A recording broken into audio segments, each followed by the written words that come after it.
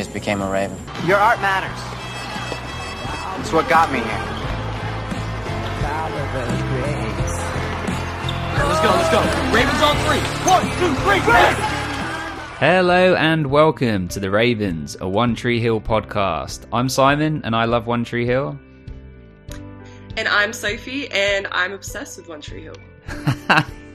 And tonight's episode for debate is Season 2, Episode 17, Something I Can Never Have.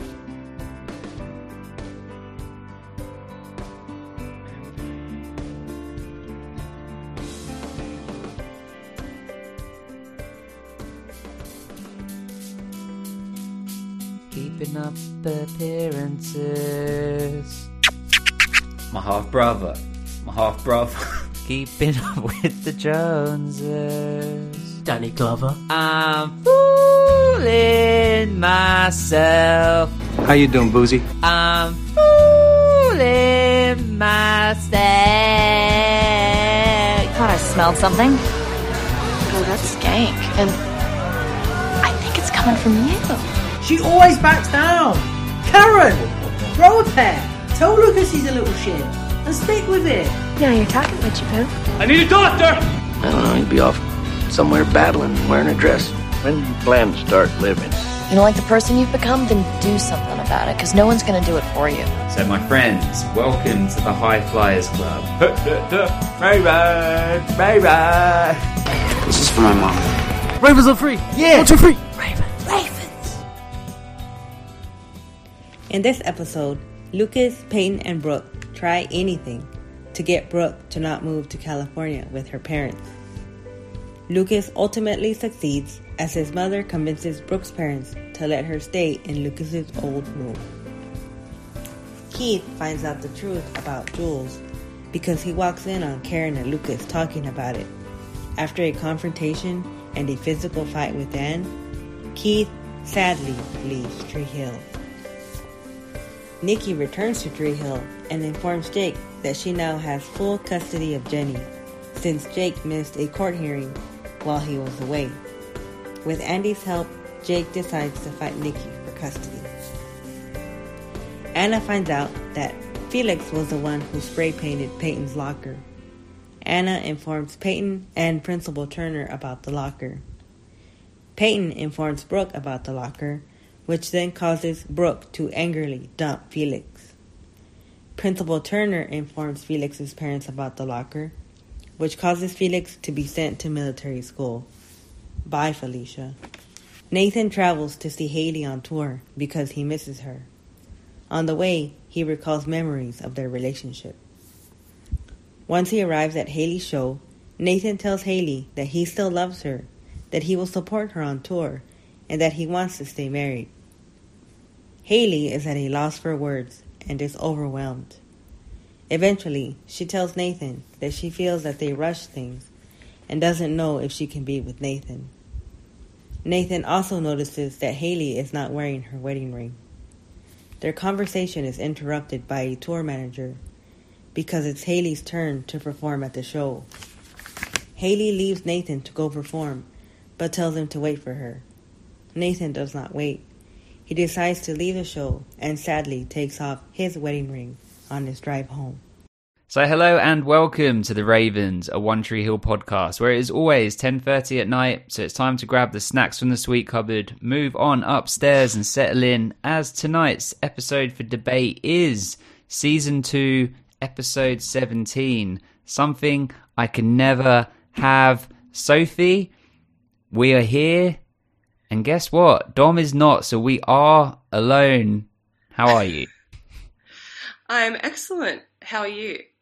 I'm very good. Just to touch on the fact that we just spoke about, so Dom is not here tonight. It's it's actually afternoon, but he's had some personal things come up. All positive, nothing to worry about. Really, really great things. But it just means that he wasn't able to make it, and we couldn't sort of make it work. But we're taking this as a unique opportunity, with his permission, to make this a spoiler episode. So Sophie and I are going to talk all through this episode, but we're going to talk about all the spoilers with it. And then Dom is specifically not going to listen back to this podcast until somewhere in 2025, where he is able to listen to it. So 2025 version of Dom, this is for you, my friend, and also, you know, for all of the listeners. So hopefully it'll be like a fun spin. If there is anyone out there that is listening that somehow is spoiler free, then I apologize. You're going to have to skip this episode. But before we get to any of that, Sophie, you're in Australia. Whereabouts in Australia are you? In Sydney. Okay. Specifically Cronulla, if you know it. I've been to Sydney once, and it's lovely. But I could tell you no places there. That is fine. I'm the same with London. I know London, and that's it. Then good. We both have the same sort of knowledge geographically of our areas, kind of. But so you're in Australia. One Tree Hill, the box set in Australia. I don't know if this is just consistent, but is different to the artwork is different to the like US UK version. Like, did you know this? I haven't noticed, but now that I think about it, because you've posted on Instagram, right? The DVDs. I think I have noticed that it is different. But yeah, I think on the Australian one, it's got more like there's like a basketball backboard on it or something like that. Like I've seen it somewhere. I thought it was cool. But tell us about One Tree Hill. Like, when did you first watch it, and then, you know, how is it? What about it has made it have this staying power with you? So, speaking of DVDs, I started watching when I was 12 years old. So I just started high school, and what I used to do is I used to go to the video shop, we call it, and just pick the first DVD I saw, and I would start TV series just at any season, which makes no sense. And the first season I ever watched was season 3. I just grabbed season 3 and watched it, which, as you know, imagine starting from season 3, episode 1. All the flashbacks, it just made no sense. Yeah, but from there I became obsessed. I loved it. I would watch it with my mom as well, and I've just seen it probably once a year ever since. So, okay, hang on. We have to unpack this further. So, when you were 12, at what point in the run is it in real time? Like, what season is airing on TV at that time? Oh, okay. So that would have been 2008. So season 4 was airing, I think. Okay. So then did you watch season 3? Did you then go back and do 1 and 2 and then start watching in real time? I think so. It's hard to remember, but yeah, I was just obsessed. And I even remember I'd finish the season when you'd rent the DVD for a week, and then I'd watch it again before I'd return it. In a week? I know. I couldn't do that anymore, but yeah. I love that. Well, I used to work in Blockbuster. You had Blockbuster over there, right? We did, yeah. That was like my student job, and I loved it. And you used to get free rentals. And towards the end of like my run, when I was like coming to the end of like my education, I started watching like the OC from there. That was like pre One Tree Hill. It was kind of almost a stepping stone into it. And I used to do that. I was like, I've got a week to watch this season. I've got to get through it. But yeah, it's funny when you're younger, you just have so much more time, and then all of this horrible, boring adulthood stuff comes in, and it takes up our TV time, and it's a tragedy. It is. I could watch TV series just over and over. Love that. Wow. Now you've watched it once a year since then. So what are we saying then? You've maybe watched it over 10 times. Yeah, it has to be. Although I've only seen, which is probably pretty common, 7, 8, and 9 only like 3 times. Yeah. I've only seen season 9 twice, and I've watched it all the way through 5 times. Like, season 9 still feels new to me. Me too, actually. And thinking about the podcast got me thinking about that. And I think I don't want to watch season 9 over and over again, even though I love it. I think because I think because it's really hard to finish it and know that it's over. And I still want that last bit to kind of be a surprise. Yeah, totally. My wife and I have watched the US Office probably about 7 or 8 times all the way through, but only watched the last episode twice, because then we don't want to submit that it's finished. Rather just go back to the beginning. So I get that. Exactly. But speaking of which, well, hang on, let's finish One Tree Hill first. So what would you say your favourite all-time One Tree Hill season is, and who is your all-time favourite character? Season 3, hands down. I'm glad I can be more passionate about season 3 now without Dom. Sorry, Dom. Because I was always afraid of overhyping season 3 too much, especially in front of Dom. And then he gets there and he thinks, oh, this isn't that good. But season 3, without a doubt, is my favourite. I just think it's just a flawless season, just from start to finish. It's just, yeah. I'm pretty sure he's going to love it. I think he's going to love all of it. I think he's going to really love some of the, like, absolute craziness. Like, when, we can talk all about this. I can't wait. When, like Clay, like, loses his mind and then finds his own child in, like, a care home that he's in, and all of this kind of ridiculousness, I think he's going to love it, because he kind of loves stuff like that. Like, I know that he will like it. And they would be the episodes that would be the funnest to listen to, because everyone will think, just, what are they going to think about this? And one of my favourite episodes of the entire show is when Dan has Nathan's alleged mistress, the woman that's trying to, like, extort money out of him in, like, maybe season 5 or season 6, something like that. And Dan brings her on to his, like, talk show and, like, works out that she's lying through, like, facial expressions and whatever.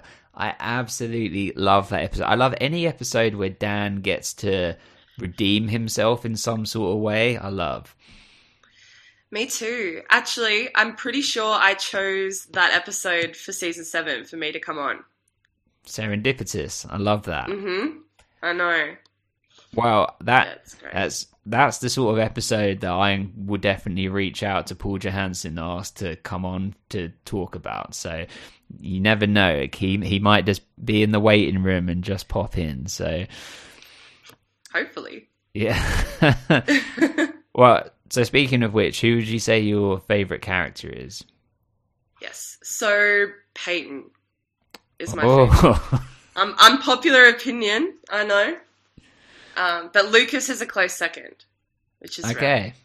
Okay. This podcast actually made me realize I thought Lucas was so much more liked. I thought everyone loved him the same way you loved him. But no, I was very taken back by that. Me too. I'm really shocked by it. I thought it was obviously him. He is arguably our main protagonist. We see he gets most screen time, pretty much. I know it's evened out a little bit, but we were introduced to the show through his perspective. So yeah, I agree. A lot of people say he's selfish. He's a flawed character. They hold on to what he did with Brooke and Peyton, but that's a real character. That's a real type person. We all do dumb stuff and we all make mistakes and we all, but I think what no one can negate is that he has a good heart. Like, he's well intentioned. He wants to do well by people, Always. So why Peyton? I was thinking about this, and I think it's because I related to her the most. So I grew up as an only child, and I suppose in my spare time, I was really passionate about music and I love to draw. So I think I just related to Peyton on that level. I really It doesn't mean that she doesn't annoy me. Well, I really am enjoying Peyton in this season, particularly this second half, so much more. I mean, and talking about it at length, with people really changes your opinion on things. And as much as she really frustrated me in the first season, she's been one of my favorites in this season. Like all of the stuff with what happened to her locker, and we get to talk more about that in this episode. But she's like so strong. She's so good by other people. Really supportive to Anna, even though Anna like treated her poorly. And it's nice to see her happy. And when you think about the fact that her dad isn't there, she's alone most of the time, and her mum passed away, and all of these other things and factors, like. Yeah, I get why people really like her, but as long as people are willing to admit she has some obnoxious, annoying moments. Obnoxious probably isn't the right word. I reserve that for Jake, but which I got told off. I got told off on Instagram by someone about that yesterday, and then Magdalena, she runs our Twitter, and she's been using our own Twitter to like slander me and Dom about our opinions, like in like a jokey, fun way. And she posted something, and Brian Greenberg actually liked it. So, oh no, that's crazy. Yeah, well, he's really hard to get hold of. I've been trying to get hold of him on Instagram to try and bring him on, but yeah, that'd be great. So back to Peyton and admitting that. She has her downfalls. Because of this podcast, your podcast, I recently rewatched all of it up to season 7. But when I watched season 5 this time, I just could not stand Peyton. She is terrible in season 5. Just with the whole Lindsay thing. Mm-hmm. Yeah. She's just... Yeah, she's selfish and she's just so mature, and it's just the Peyton that I don't like. Yeah, that's I think that's the season. That's the season when they get stuck in the library, right? Mm. Is that where the "I'm hungry" yes. comes from? Yeah, that's it. She's like, "I'm hungry." I can't wait. But yeah, she's really annoying in that season and really mean to Lindsay. I think as an audience, we don't like Lindsay anyway, because I think we're sort of led by like the writing and the way it's shot to feel like we want Peyton and Lucas to be together. But the reality is that she did nothing wrong, and actually she's like really nice, and she goes out of her way to try and be friends with Peyton. This is so cool that we can talk about this stuff, by the way. I know. Yeah. When are you going to tell everyone that I've actually replaced Dom? That's true. We're just trying to ease people in with personal things. Yeah, no, he's gone. You'll never hear from him again. So, thank God. Always bringing us down with his antics and not crying at things. Oh God. Okay, this. I know that we've only just met, so this is. I mean, potentially embarrassing to admit, but I watched this episode. I rewatched it this morning at about 6:20 in the morning, because I have to get up crazy early because of my son, and that is early for me. Like, I'm the sort of guy that would wake up like 8:45 and feel like I still haven't slept enough. But you're like that too? Oh yeah. No, it's just never enough. it never enough, not at all. But so I don't know whether it was because it was early in the morning and I'm watching it, or because I was sort of up a bit late last night or whatever. But it got me. The tears came. They came at. Can you guess what moment? This episode? Mm-hmm. Yeah, obviously. Oh, what moment? Anna? Yep. Painted on Me? Yep. That was it.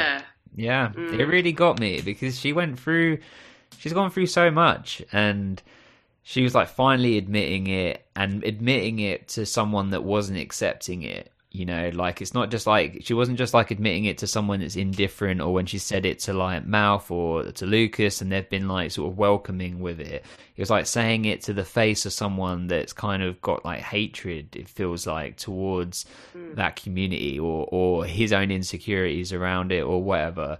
And I thought it was a really great performance by her. Like it's Danielle Alonso. I don't know if I'm pronouncing that right, but she gives like watching this back and with the podcast, she's like up there now with like one of my favorites. What's your opinion of her? I really like Anna. Wait, but sorry. In saying that, sorry to interrupt you, but unexpectedly, Dom has just entered the waiting room. So hang on one second. We'll bring him in. I don't know if that. We've got to pause the spoilers. Oh, there he is. You elusive little man. What are you doing? We were just talking about you. We were just talking about how much we hate you. It was crazy. So much. Sophie was going off like crazy. I had a lot to get off my chest. How are we doing? I'm so sorry that Hi, Dom. I'm not able to make it for the whole podcast, but I have a little gap between meetings, and I really wanted to pop in and say hello and join in and give everyone the full immersive experience of Simon and Dom podcasting. That's awesome. I didn't know that you. This is news to me as well. I didn't know that Dom was going to pop in. So this is a perfect surprise. So firstly, Dom, Sophie, Dom. Absolutely nice to meet you. You too. I can't believe it. The Dom. The one and only. Well, Dom, how long have you got? I could probably squeeze 30 minutes. Oh, okay, that's a good amount. Okay, so Sophie, let's pause and let's come back to that exact point in 30 minutes time. Okay. I think you were saying something about how Dom's voice drives you crazy and you just skip through his part. Yeah, we'll come back to that part. Yeah. Good. Jump forward. Well, Dom, this episode is episode 17, season 2, Something I Can Never Have. Sophie, what character would you like us to start with? Felix. I just really want to get him out of the way. Fair. So, Felix, what a prick. Dom, tell us about Felix in this episode. Just quickly, have you got all the small talk out of the way? You done all of that? Not all of it. I'll go back and we'll finish it off when we'll want to use your 30 minutes for the One Tree Hill parts, and then we'll go back and because I still haven't asked Sophie, top favorite TV show. We're barely scratching the surface. Right. Can someone just very quickly remind me where Felix starts? Oh, I know. Anna finds the shirt. Anna finds the red shirt conveniently. Yeah, it's just sort of happens to be left on the top of a box in the garage, right?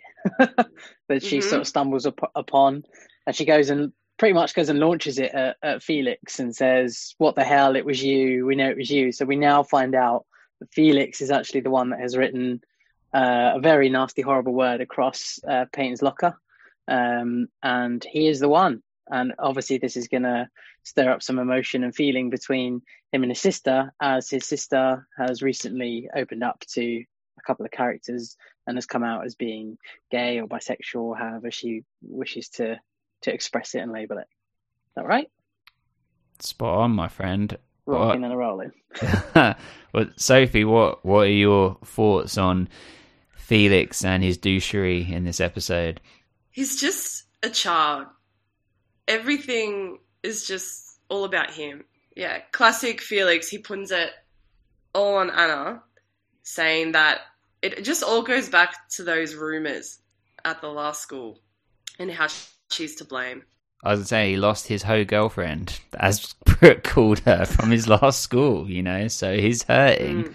It's nice to see a program of this kind of era, and I mean, One Tree Hill has done it before, but it kind of opens up that conversation and pushes those boundaries a little bit, because kind of in that day and age, I don't remember it ever really being a topic of conversation on TV. Certainly not over here in the UK. It's kind of something that you didn't always necessarily see, or see like teenagers coming out as being, homosexual or bisexual, or, again, whatever label they wish to choose from.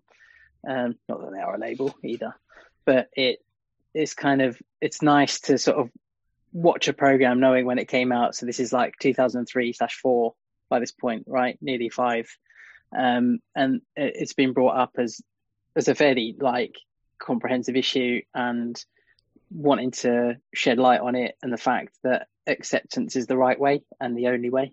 And it's nice to see that, because there's still things in the news now where that isn't happening and isn't a thing, and it's still a trouble. And this show has kind of proven that it was being talked about a long time ago, and it's shocking that it's still being talked about, and it isn't just nature.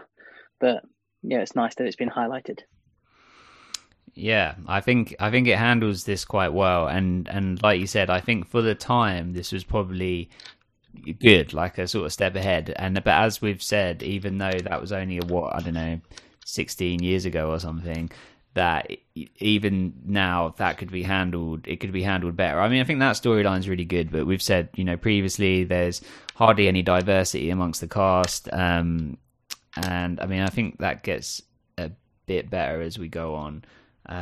Maybe not actually, but yeah, I think I'm just remembering. No, not really. But I think, if it was shot now, we would hope that would change. But I think you're right. I think this was handled pretty well.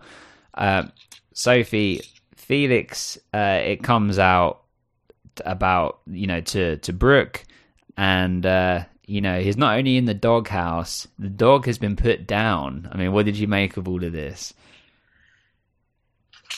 Sophia Bush did a great job in that scene, going off at him. What is that line she says? She says, "I hope you crawl in your hole and die there." Yeah. Which is brutal, but well-deserved. She had one of my favourite lines of the episode in that rant, where she's like, "I didn't know I lived next door to a grand wizard." It's so funny. It's good that it doesn't really give you options of who you can side with.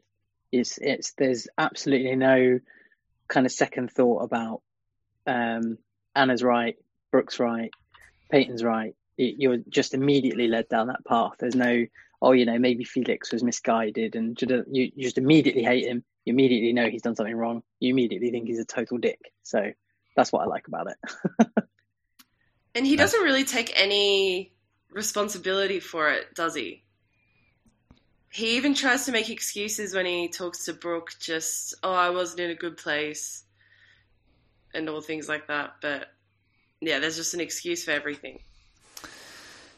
Yeah, I mean, he even says to Anna, it's like, better her than you, and just complete tunnel vision of and just lack of regard to anybody else's feelings. I mean, we get the moment as well where another great line where Principal Turner, he goes into Principal Turner's office and he says, sit down, close the door.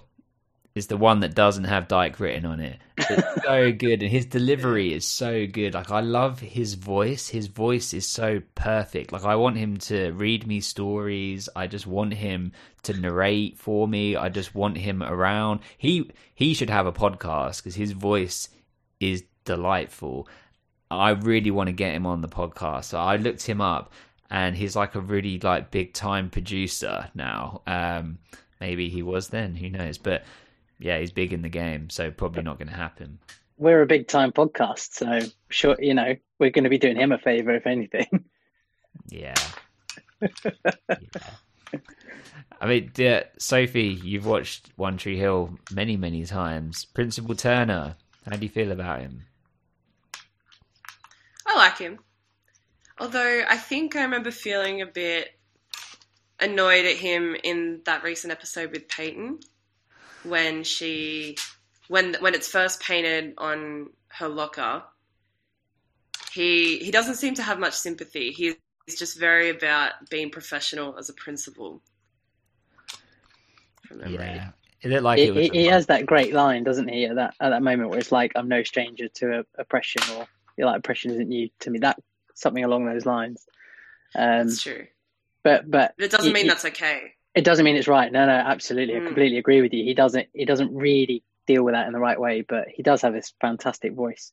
I think his phrasing of it's close the door, or what does he say? Say it again in this one. I think he says, yeah, can you close the door? It's the one that doesn't have Dyke written on it.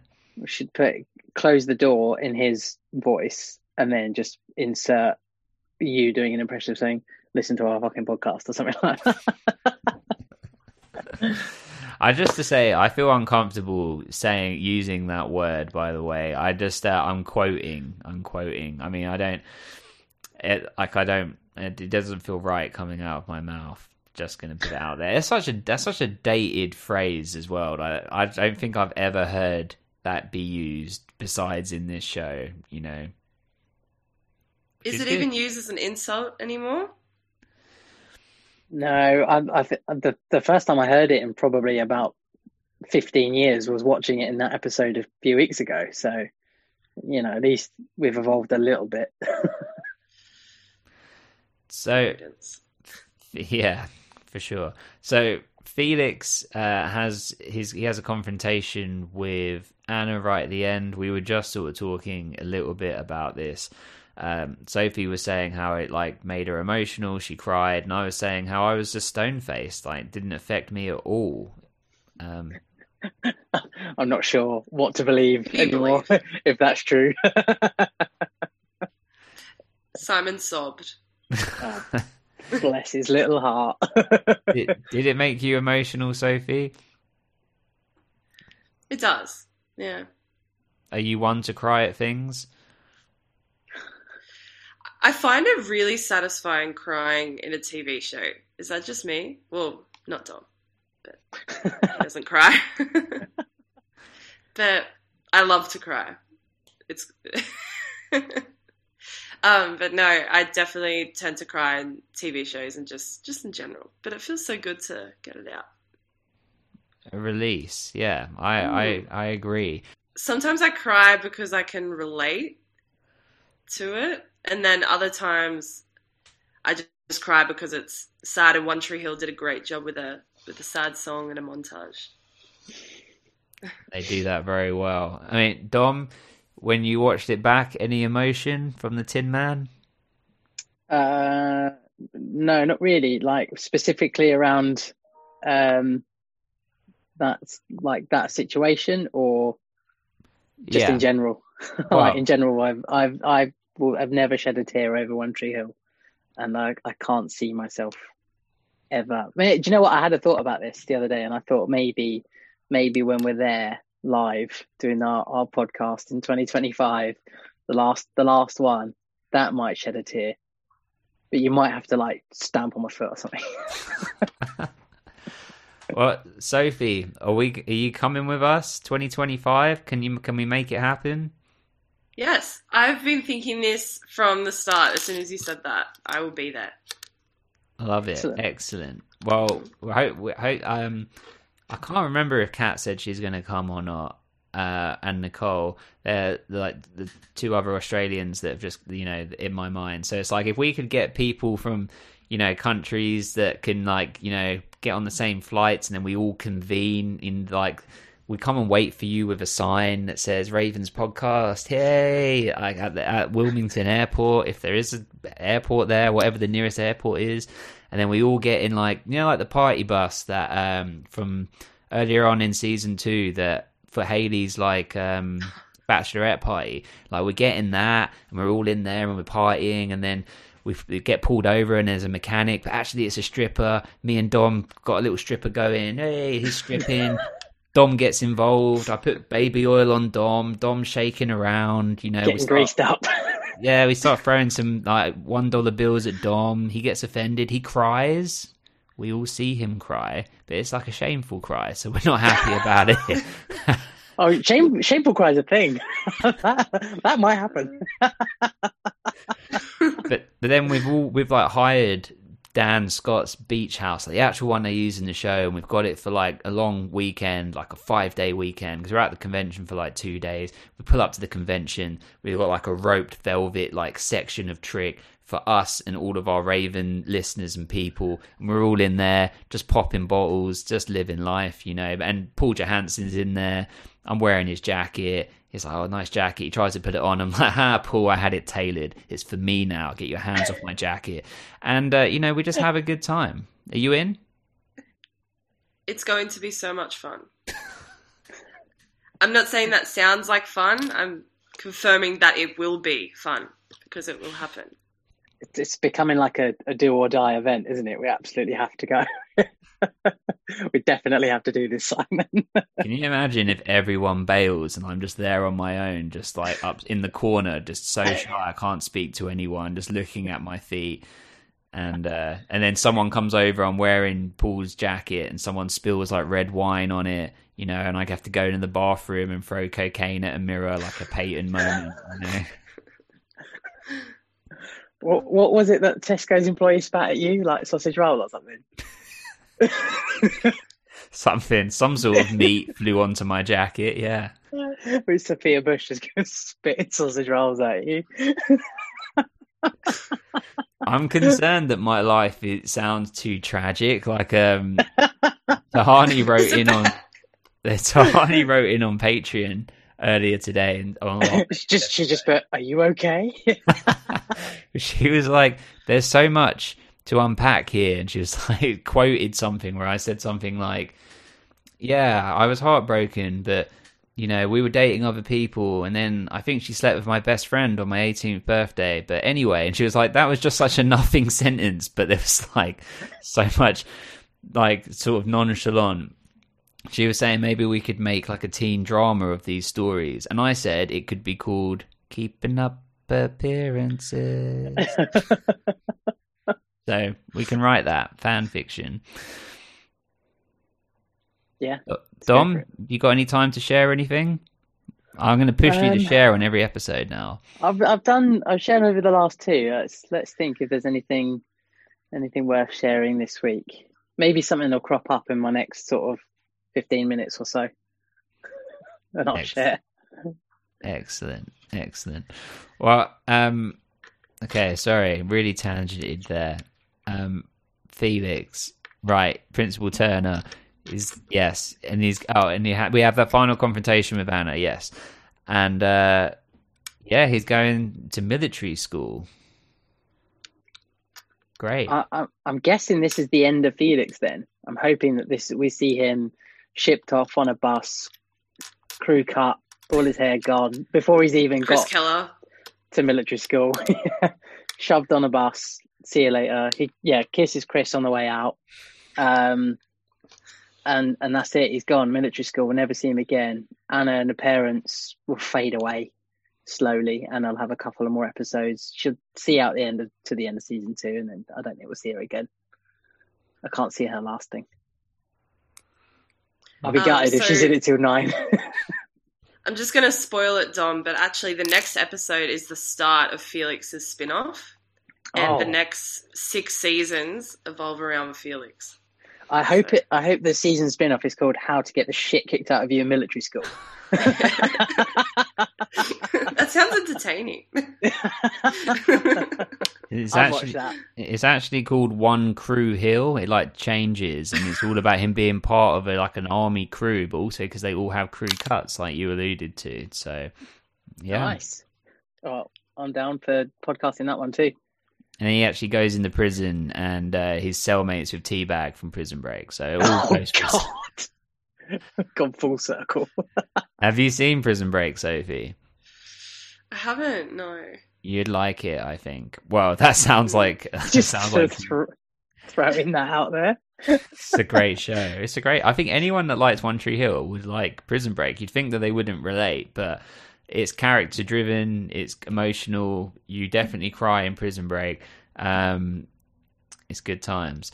All right, Dom, if we've only got like 10 minutes with you, do you want to like give us like your predictions on, like, go through the characters and give us your quick predictions, and then Sophie and I will unpack it, in more detail. Sure. I have to be honest. I only managed to watch this one a week ago, so I haven't had a chance to really revisit. But I will give it a bloody good go, if that's all right. Yeah. So I know that Nikki's turned up, has threatened legal action, said that she's been to court and a judge and blah, blah, blah, and you can smell her a mile off. And she's absolutely ponging. I'm going to throw that in there. I'm not sure anyone knows the word ponging. So we'll just chuck it out. I don't think I've heard that for like about 15 years. Yeah, that's why I'm bringing it back. She pongs. Oh, okay. Well done. So I actually think she has been to a judge. She has got some sort of legal documentation that says that Jenny is now her property, I guess, or like legally she's the guardian parent and has full custody, and Jake will hopefully go through a bit of a battle. But I think Nikki is going to use the whole running away scenario and use Peyton like against them in this whole scenario and make it really difficult for Jake to have access, which isn't nice. I actually thought her return in the shadows was really good. I thought it was really, really good. And when, like you said, that what's her face, Jenny says mummy or mama or something like that, and I hadn't quite heard that. So if that's true, that's brilliant. That's a really good sort of kind of shock moment. That would get again, no one's going to understand this, but that would get the duffs in EastEnders, wouldn't it? Yeah. Oh, the diff is like every episode they have a cliffhanger. It's a soap opera, like a Neighbours or Home Away or whatever, and every episode ends with a cliffhanger, and then the music that goes to the credits starts with a doof doof da da da da da da da ba ba ba ba da da da da da da ba da da da da da bo do do do do do. You thought I was going to stop? No. Ba da da da da da ba da da da da da bo. Right, what I'd really like you to do is in post-production of this episode is put in the actual EastEnders theme tune, because that's pretty good. I'd much rather listen to that than the Travis debacle.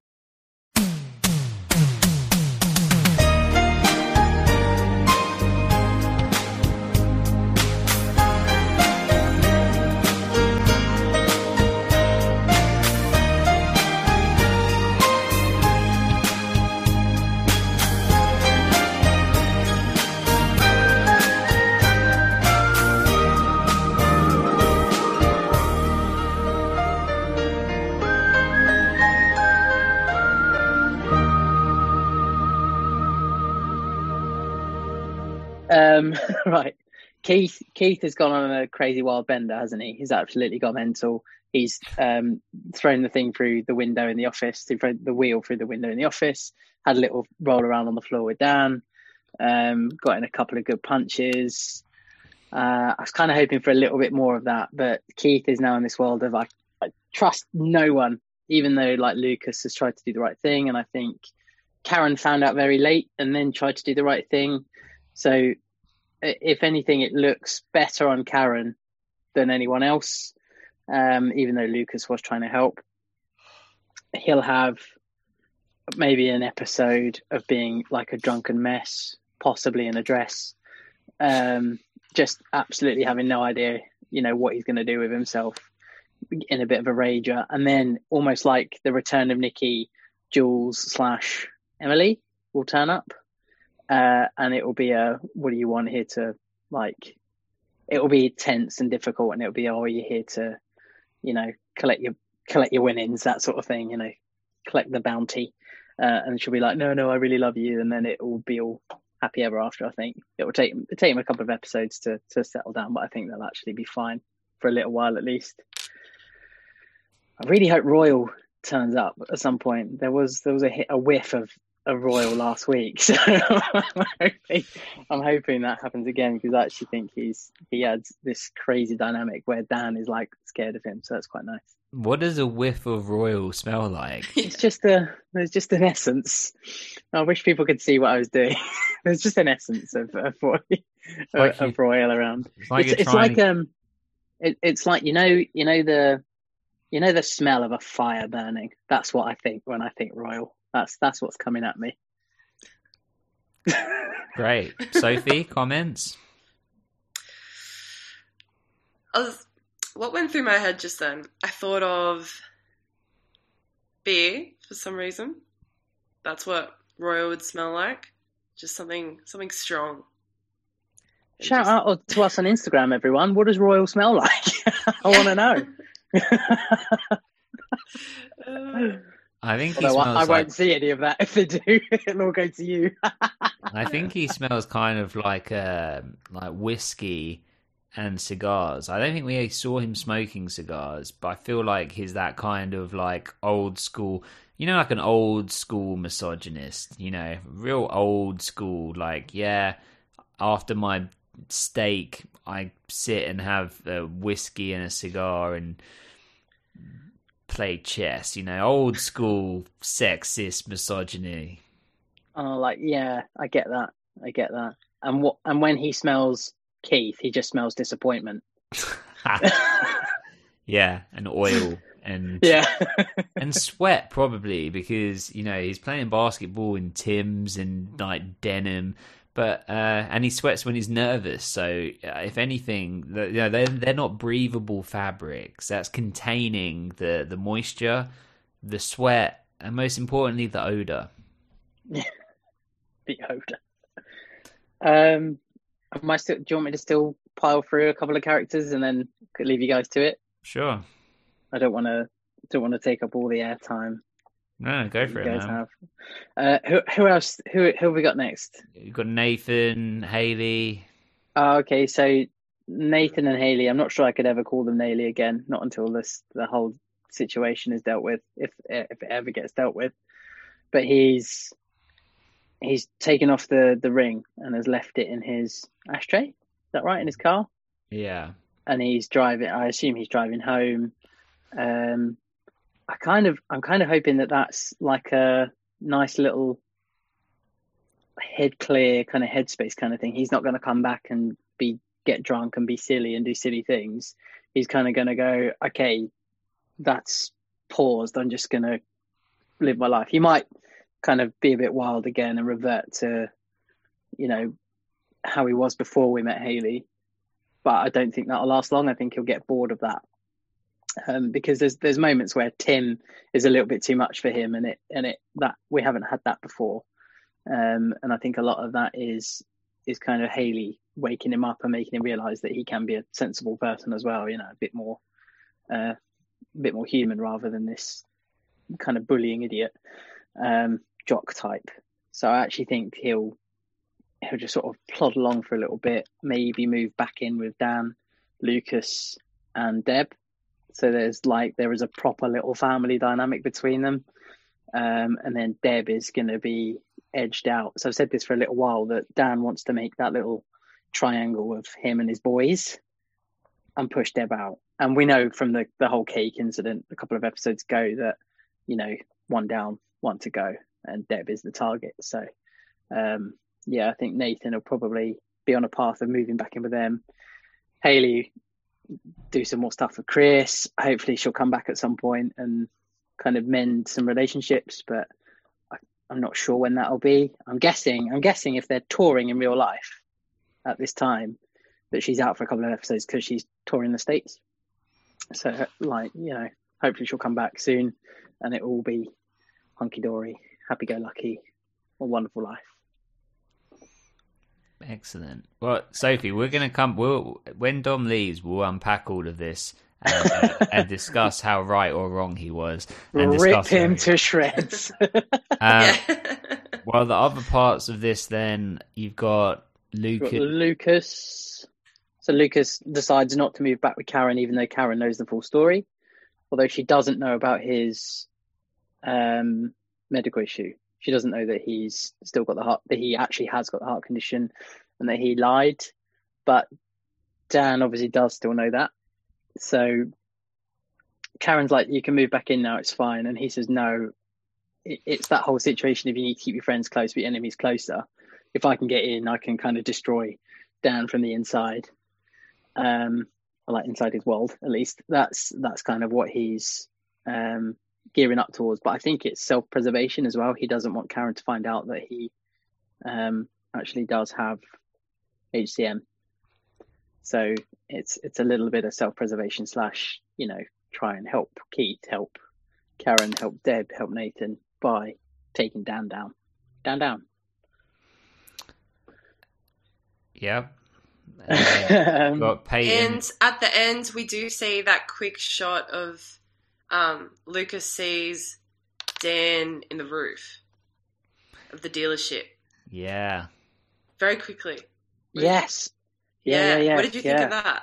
Oh, I thought, he had his little tin, and the little tin was hidden in the bottom of a drawer, and Lucas had to go and get it, and it had all these wonderful little pictures of Daddy and, all of that from ages ago. I thought maybe he's got like another magic little tin, and it's got all sorts of Dan's secrets in it.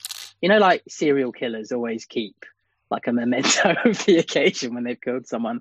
I think every time Dan has wronged someone or gone to do something to wrong someone, he keeps something of that occasion or keeps some sort of proof of it, which is hopefully can be used to like massively backfire against him. But I don't know, he's a smart guy, so we shall see. I actually think Kieran, I did it again, Andy is still going to push to I don't know why I do that every time. So comfortable calling him Kieran, friend of the show. Not that I actually got to talk to him, but whatever. I actually think that he will still like maybe do some like sneaky little investigating, because now Karen has said, "Oh, I need to look after Keith." There's gonna be that little bit of distance between them, because it's gonna be like, whoa, I just told you I love you. You said you love me, and now you're running off to Keith, even though he doesn't trust you now. What's going on? So I think the more Andy digs into Dan, the more he's gonna be able to draw Karen back in, maybe as an option. But yeah, that little whatever he's putting in that ceiling, I hope we discover that on the next episode. So I'm kind of hoping on our watch along tonight we find out. That would be super exciting. The only reason I'm going to watch tonight is for that ceiling. Whatever is in that ceiling, I want to know. You'll watch because you're contractually obliged. How dare you? Well, I'm also hoping that whatever was in that pissing letter that they burnt on the beach will come to light one day as well. I'm still so angry that nothing has happened with that letter. Maybe the letter's in the ceiling. Maybe. Maybe Dan had a copy. Xerox.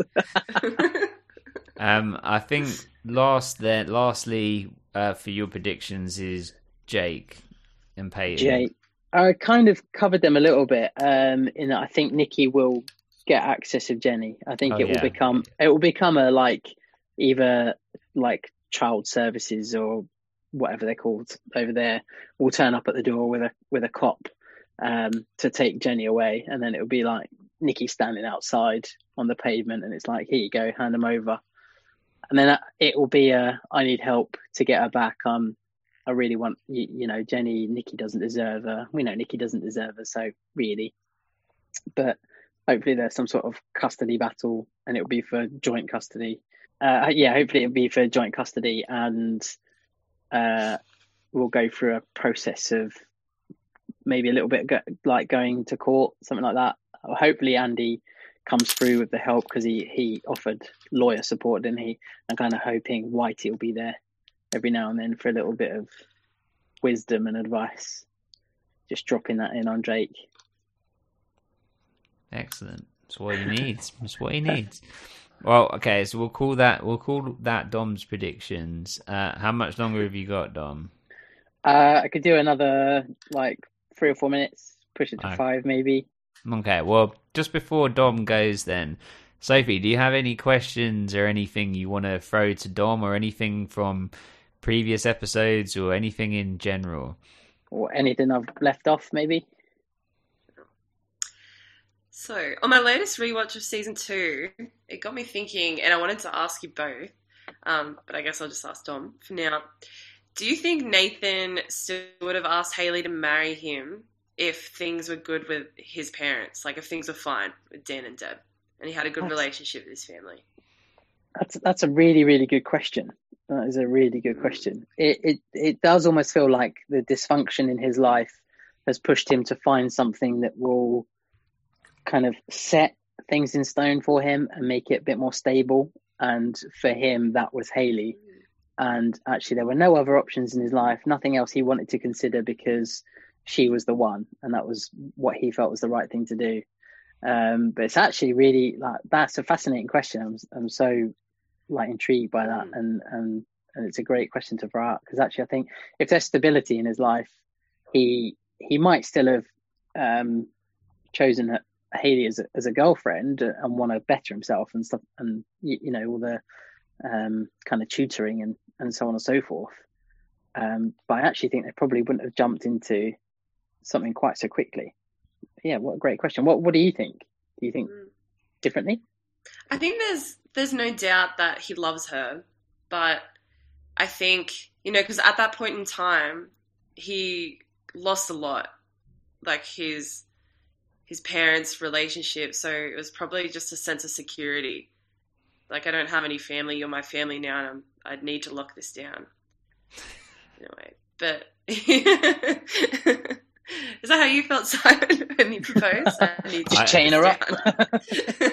I agree. No, I think that's a great question as well. I never thought of it that way, but I was trying to envision what it would have been like if he had a good relationship, or even if he just had the relationship he had when at the beginning of season 1, where Dan's highly pressuring him, but he had all of the things he wanted, and so it's not a good lifestyle, but he was, I'm not going to say happy at home, but kind of as happy as he could be.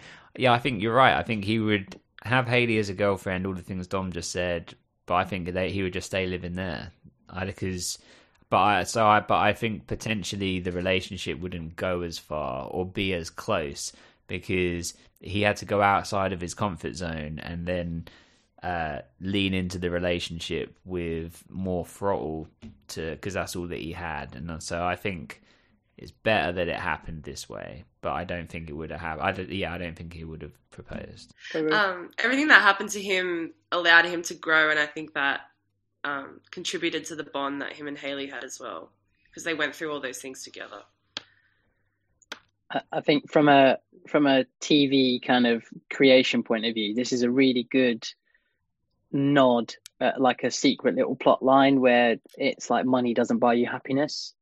So Nathan at home with Dan, with Deb, has all this money, he has the cars, he can do anything he wants, he has all this freedom, but he's not happy. And then circumstances change and it gets difficult, and he leaves home, struggles with cash, and finds it difficult. It's got just about paying off the rent, has to use money that he had saved up to put a deposit down for the place. Initially they even struggle for petrol money or gas money, and they're seemingly quite happy, until she decides to be a total bitch and kiss Chris. But that's I think it's a gentle nod that money doesn't buy happiness. Lucas is always a fairly content character, and if you look at Brooke as well, she's had a recent kind of epiphany that actually money doesn't make the world go round. Looking after people and helping people is her new driving force, rather than being the rich kid. So I think it's a definite plot pusher in recent episodes. For sure. Is that you done now, Dom? That is me done, I'm afraid. I'm so sorry that I have to go, but thanks for letting me join for a little while, and it was brilliant to get to talk to you, Sophie, and enjoy the rest of the podcast with Simon and unraveling all the crap I've just come up with. Thank you. It was so nice to meet you. You too. Have fun. And Simon, I'll see you soon. And I'll see you later tonight.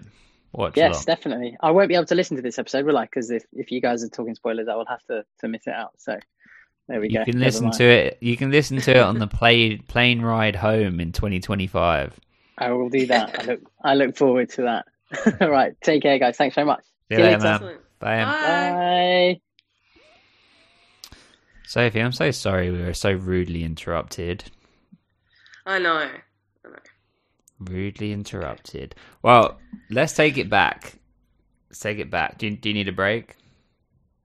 Oh, no, I'm okay. Okay. Let's take it back. So before he jumped in, I can't remember the exact point we were talking about. Can you remember? I'm thinking Peyton or Anna. Yeah, maybe Peyton. It's in my okay, head. let's take it beyond that. So, top 5 favorite TV shows all time, no particular order. What we got? Okay, so they've pretty much stayed the same for 10 years, I'd say. Okay. So, One Tree Hill, of course, and The OC. I love The OC almost as much as One Tree Hill. Ooh. Yeah. Have you listened to Let's Talk OC, the podcast? That's actually how I discovered your podcast, because I listened to Let's Talk OC, and you guys were on that episode with Liz and Michelle. Crazy. There you go. It's like, who are these guys? I think we weren't very good on that episode. We kind of came in and we're like, yeah, One Tree Hill's better. So probably I'm surprised, but that's good.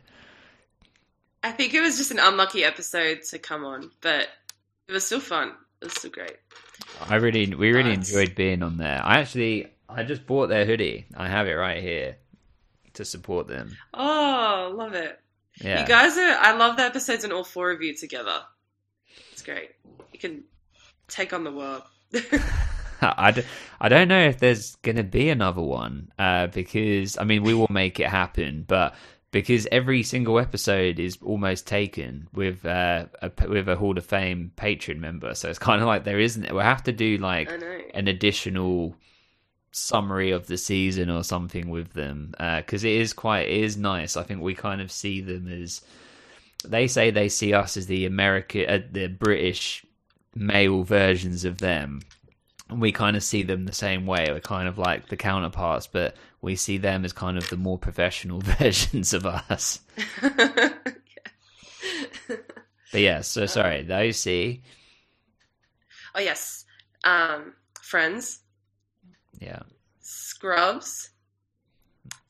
And it is actually an equal tie between How I Met Your Mother and Lost.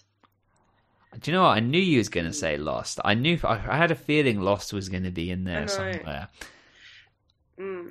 I feel like I can't say that it's in my top 5 because I actually only watched it all the way through for the first time a couple years ago. But I was obsessed and so invested. I love it. I really, really, really want to do a Lost podcast. Like, I want it to be what's next, because I feel almost as passionately about Lost as I do about One Tree Hill. I mean, it's different. It didn't like change my life or anything, but I started watching that show when I was in college, and by the time I'd finished, my life was completely different. Like, as in, it was like a consistent thing with me. Like, I couldn't miss an episode. I watched every episode in real time, every single week, as soon as it dropped. And yeah, it was kind of this like 6-year thing that was like a weekly consistent thing for me. And then I watched it again. Where my wife and I went traveling in 2017, and we ended up we found the beach that they filmed it on in Hawaii, and I literally lost my mind. Like, as in, like, I just started running around because I was so excited. Like, you see, like, where you see the beach and you see, like, the woods there, and, you know, like, the camps and stuff they have on the beach, you instantly recognize all of it, and you can see where it was, like, taped off and everything still, even, like, years after. I just started running around, like running into trees and into the woods, and just so excited. And there was no one there. Magical. It was. There was nobody there, like no one. And then where the water was were giant sea turtles, like on the beach. It was like this real surreal thing, but you had to like hike to get there. It wasn't like necessarily easy to get there. And my wife was like so tired. She's like, please, can we just sit down on the beach now? And I'm like, no, you don't understand. I know. I actually, I went to Hawaii in 2018, and because my boyfriend and I don't agree on any TV shows, except he got me into Lost. Okay. And we, for once, instead of me binging it, we watched it slowly because we didn't get to see each other all the time. So it was very rare for me. I watched probably like 2 episodes every couple of days. And I think it took us 6 months. It was a huge ordeal. And I went to Hawaii with my friends and we did the tour. Have you been to Kailua Ranch? Yeah, loved it. But at the time, I think I was still only on season 2. So did you go into the room where all the Lost stuff was? Yeah, I lost my mind in there as well. They had the computer in there. Yeah. But I didn't understand a lot of it. I was like, Oceanic 6 and submarine but yeah. Oh, the whole tour, the group that we were touring with, they just walked past that room. No one was interested. And I just like went straight in, and like I was like, oh my God, it's the computer. And I started like typing my name on it to be like, I typed my name on the computer. And then there's a submarine. So I just like jumped on it. Like I was like a 7-year-old child that's like out of control. But yeah, that tour was so good. And they have like the Jurassic Park bit. Did you see that bit? You know, where they've got the tree, the fallen tree. You get the photo. Yeah, it's so good. So good. Loved it. So our tour guide, we were talking to him afterwards. Like everyone got off the bus and we were just talking about Lost actually. And he said that he was an extra in the last season of Lost, and he was someone that like one of the others that got killed. And I was like, oh, that's so amazing, blah blah blah. And I had a hat on backwards, and I've got like a sleeve of tattoos. So I'm assuming this is why he did this. But a woman that he worked with came up, and he just turned around and just went, "Oh, you know, this is David Beckham's son. This is Brooklyn Beckham." And I was like, and I just played along with it. And I was just like, yeah, well, you know, whatever. And this woman just lost her mind, and I ended up taking pictures with her and like her friends. Oh my God. And they left thinking that they had a picture with David Beckham's son. And there's some woman out there that maybe has that picture on her fridge or something. And it was just me.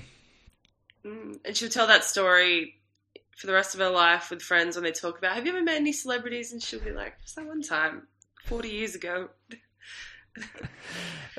Two quick things about Lost before we probably have to move on, because it's not a Lost podcast. We don't have to. Yeah, I know. I think I briefly heard you mention this, but is Sawyer your favourite character? Because he's mine. Yeah. I think I have real feelings for Sawyer. I don't know if that's possible. But seriously, he's my favourite. Well, I think maybe we like him for different reasons, but he's my wife's favourite as well. But she fell off of Lost at the end. Like, she'd never watched it, and I watched it with her after we'd been on that trip. I was like, oh, you have to watch it now. And she really liked it, but like a lot of people, she kind of got a bit lost, dare I say, towards the end. So yeah. Friends of mine did the same, but the other thing I was going to say is that I think I'm one of the rare few that I loved the ending. Same. We won't go into details, but I thought it was perfect. I loved it. I cried the whole episode straight, and the episode before. I just remember, I just sobbed. Of course I get that. I think that people are embarrassed to admit that they don't understand it. I think that there are some that might not be true. I'm sure loads of people get it and whatever, but I think some people have this misconception. I'm going to put it out. Look, we're doing a spoiler episode. If you haven't seen the end of Lost, skip forward 1 minute from now. Make it two to be safe. But the end, I think a lot of people think that the end is that everything that happened on the island was in purgatory and didn't actually happen. And no, that's not true. Everything that happened on the island, it all actually happened. The only bits that didn't happen in real life are like the flash sideways in season 6. That is people meeting up to then go to the church, to go into the afterlife together with the people that meant the most to you in your life. It's important, and I don't think everyone gets it. Oh, I have goosebumps. I haven't thought about Lost in depth in so long. But no, and actually I like to think that Sawyer and Kate ended up together after the rest of the... They probably did, no, right? That's so true. They get off on the plane together, don't they? So it is suggested. Yeah, suggested. I wanted, you know how we were saying that people don't like Lucas in One Tree Hill. I think that quite a few people aren't a fan of Jack in Lost, but I am. I have to say I am. Me too. Yeah, it ends perfectly. But just quickly, I really like in the church how Ben waits outside. I always think of that because he wasn't quite there yet to make amends with everyone. Mm-hmm. It's just a quick snippet that came to my head. Yeah, I just also we'll leave Lost soon, but the John Locke is maybe one of the best TV characters of all time. He is amazing. Yeah. And then Ben Linus, you know that the actor, he was meant to only do like 2 episodes as like a guest spot, and then he did such a great performance they just made the character like permanent. I think I do remember reading that. But, yeah. He's great. He's awesome. But okay. But more on that when we start our Lost podcast, airing in 2025. Through the Looking Glass. That's actually someone else's, I heard. That's actually Lex and Ryan, who do the River Court cast, or did the River Court cast. I think he said that. He said if he did a Lost podcast, he'd call it Through the Looking Glass. And that's always just like stuck in my head that that's such a great name for a Lost podcast. And I haven't been able to think of a better one. So I do need... Yeah. Well, so do you think there would be enough crossover fans from One Tree Hill that would listen to a Lost podcast? It wouldn't be the same amount, but I think so. I have a feeling about it. I'm not bothered about the numbers, like about, you know, people that I like that it's, well, I can't lie, it's nice to have an audience to interact with and to do like exactly things like this with, and to know that people, if people are listening and it has an effect, and we've had some really humbling things, like we've had multiple people say that they've had like losses, like people have passed away and like struggles and things, and that this like silly podcast has like helped in some way of just being a distraction or feeling like there's someone there even when there's not, you know, and like I love all of that, and so having an audience does make it better. But I just enjoy having the conversation, so even if nobody listened, I enjoy having the conversation myself, if that makes sense. Definitely. I feel like you and Dom would still just be so happy, just even if it was the next 4 years, just the two of you. Yeah, I think, well, we've kind of agreed that we'll probably just keep doing this forever, but whether that's possible or not, who knows. But that's awesome that we know we'd have at least one listener for Lost. So definitely. Oh. Yeah. Well, let's go back to One Tree Hill because there's probably no one listening anymore. But well, okay, so Dom's come out. Oh wait, hang on. Right, that 5 or 6 I love it. All really good. I've never seen Scrubs or How I Met Your Mother, but I know that they're well revered. Yeah, they're great. I recommend it. And do you have a movie that everyone thinks is bad but you love? I guess it is somewhat popular, but the one that came to mind was A Cinderella Story, which Chad Michael Murray is actually in. Yeah, and I haven't seen it. You should watch it. I love it. It's so good. Is it Hilary Duff? Yes. Yeah, I think I have it. Yes, I'll watch it. Just a classic early 2000s movie, and Hilary Duff and Chad Michael Murray in 2003. It doesn't get better than that. Okay.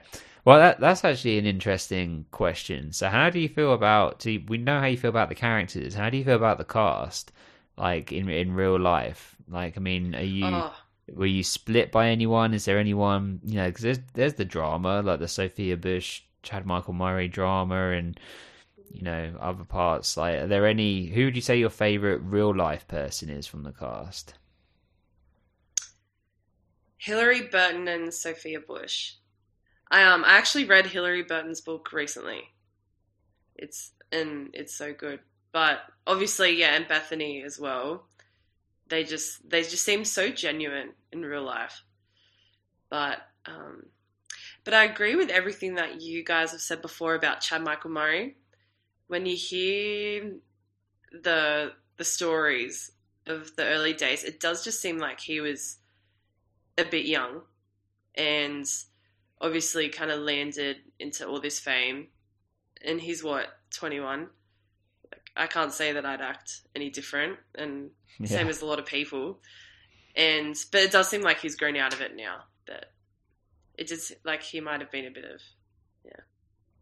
a dick. Yeah, I think it's much rarer to find someone at that age with that amount of success and everything at their fingertips. It'd be much rarer to find someone that isn't a dick, you know? So, yeah, I mean, it's not to say that means we support how he was acting or whatever, but I did many douchey things, you know, at that age and beyond. It's all part of our evolution, but we're lucky that we're not doing it in the public eye, you know. I actually wrote some notes, and I was going to say it on the podcast, but then Dom wasn't here, and then I thought, well, it's kind of... some of these things are kind of a strange thing, actually. Like there were moments before we were having guests on where we would talk about, like, we'd divulge more things, and it's like I don't want to take up people's time when they're on the podcast with some of it, if that makes sense. But I wrote some general notes about how a lot of the stories that I tell, it's always placing myself as the victim. And it's like I don't want it to come across as a pity party, because there's plenty of times where I've been the villain in the story, you know, and it's kind of the same way for everyone. Like growing up, we all have moments where we feel hard done by, but the reality is there's plenty of moments where we're the ones, you know, doing that to other people. So yeah, I don't want people to think that I feel like I'm like a holier than thou type person, because I've done plenty of bad things as well. No, you should never apologize. I think I love when you open up about that, and especially because I remember, I think in the earlier episodes is when you did it more with the notes. Yeah. But I think you should definitely keep doing it, because it makes a difference. It really does. Oh, thank you. It's surprising how many stories there are. Like, I don't plan on it. Like, that's at the beginning. I used to write some notes of things that I thought I would share, and some of it was done because of recording errors. So, like, when we did our very first ever episode that had Liz and Michelle on it and Lex on it, I took it down and put it, and I released it later because it had audio issues. And the particular part was when I was telling Dom why One Tree Hill meant so much, that all the audio was cutting out and whatever. So I just re-recorded it on my own, and then it sounded really funny because there's no reaction. It's just talking into a microphone. So it sounded really staged. And there's been like there was a couple moments of things like that when there's been errors in things, or it didn't sound smooth because we're not confident with talking, or at like how we do now. And that's just got more comfortable over time. Like now, like I can't really listen to them back because it's kind of like hard to hear some of these stupid things, but they're never scripted or anything. They're just like, and I have no qualms of telling them, because I think I like to think if someone else heard it and it could make them feel like, no, well, that dumb thing that I did 10 years ago, I can laugh at that as well, No, that's definitely how I felt listening to them. I think you should keep doing them, definitely. Okay, will do. Done. Well, yeah, done. Well, let's talk about some of Dom's predictions. So he was is off the money on a few things. I mean, he thinks Jules is going to come back. I don't think we ever see Jules again, do we? No, that's it. But something else I was thinking that I was tossing out whether to bring up is that I guess, like for us that we know, but I guess as a first-time viewer, maybe it's not obvious that Keith is really leaving, and same as Felix. So like you see them, like, do the dramatic fade out, but and he thinks Keith will be back pretty soon, doesn't he? Yeah, like with Jules. So yeah, but no, actually, so the next episode that I'm coming on is season 3, episode 12. Which, do you happen to know that just by me mentioning the number? No. Oh, so, is 13 the shooting episode? Or is that 16? I think 16 or 17. Yeah. But episode 12, it is such a contrast from the episode today. So episode 12 is the counselling one where they all talk about where they want to be. Mm-hmm. And the end scene is... Oh, actually, no, Keith was arrested earlier that episode. Yeah. And he's just so confident, and he is just shutting down Dan, and it's just complete 180 from now. And even the episode ends with Keith, Karen, and Lucas all back together in the cafe, and that's where the scene where Dan's outside in the rain in his car just watching. Yeah. And it's just crazy. It's just completely different, but so exciting. Yeah, those episodes are so good. I mean, I'm concerned that I've overdone it on the Jimmy stuff. Like, I really want him to be blindsided by the Jimmy stuff, but I just can't resist it sometimes. Oh, like, I wish I could see my face when I'm just, listening, doing my thing, and then I hear you bring it up. I stop. It stresses me out so much, but it's so good. It's so good. Oh. In the last episode you guys just recorded, Dom made a comment about Keith shooting Dan, if you remember. Yeah. And I was like, oh. I know. I thought that was really good. I love it when stuff like that happens. I've said a couple that I think no one's he said something about Dan. I said something about maybe Dan could be the mayor or something. I've tried to slip a few of them in because I just think it's funny. But the ongoing joke that that Jimmy's like murders people in the woods and all this sort of stuff was I just keep pushing that because I want him to be like. I want it to add to the shock, but I think that as soon as Jimmy comes back, because he comes back the episode before the shooting, I think he only does 2 episodes. Yeah, I think he's gonna know that something's gonna happen. Because I don't think he's gonna think the school shoot. I think as soon as Jimmy's outside the school and he's like smoking the cigarette, I think he's gonna know that something's gonna happen. But when Dan shoots Keith, I think he's going to lose his mind. I know. I have goosebumps, but it's got to be the most anticipated thing of the show. Definitely. Oh, yeah. But But it's good because it's keeping Jimmy on his radar, because especially by how many weeks have passed by then, if you didn't mention it at all, he wouldn't even remember who Jimmy was. So at least, it's keeping his brain active, Jimmy. But I mean, I always say for sure. And I think because it's kind of built up, I think as soon as he sees Jimmy in that episode before the shooting, he's going to go nuts. Like, his reaction's going to be priceless. So people must come on for them watch-alongs. I'm going to try and see if I can record just his reactions, because I don't record them because it's like a live thing. Also, I don't want people that are watching. I don't want to record them because some people are watching it in bed and stuff. But I think I can isolate the recording so it just goes onto his face, because his reactions. He's very animated naturally with his reactions. He's the sort of person that if you're in the cinema with him, he's like laughing out loud at things and like reacting. No, you have to record him, because I feel like it does seem like Keith is a character that would be in it until the end.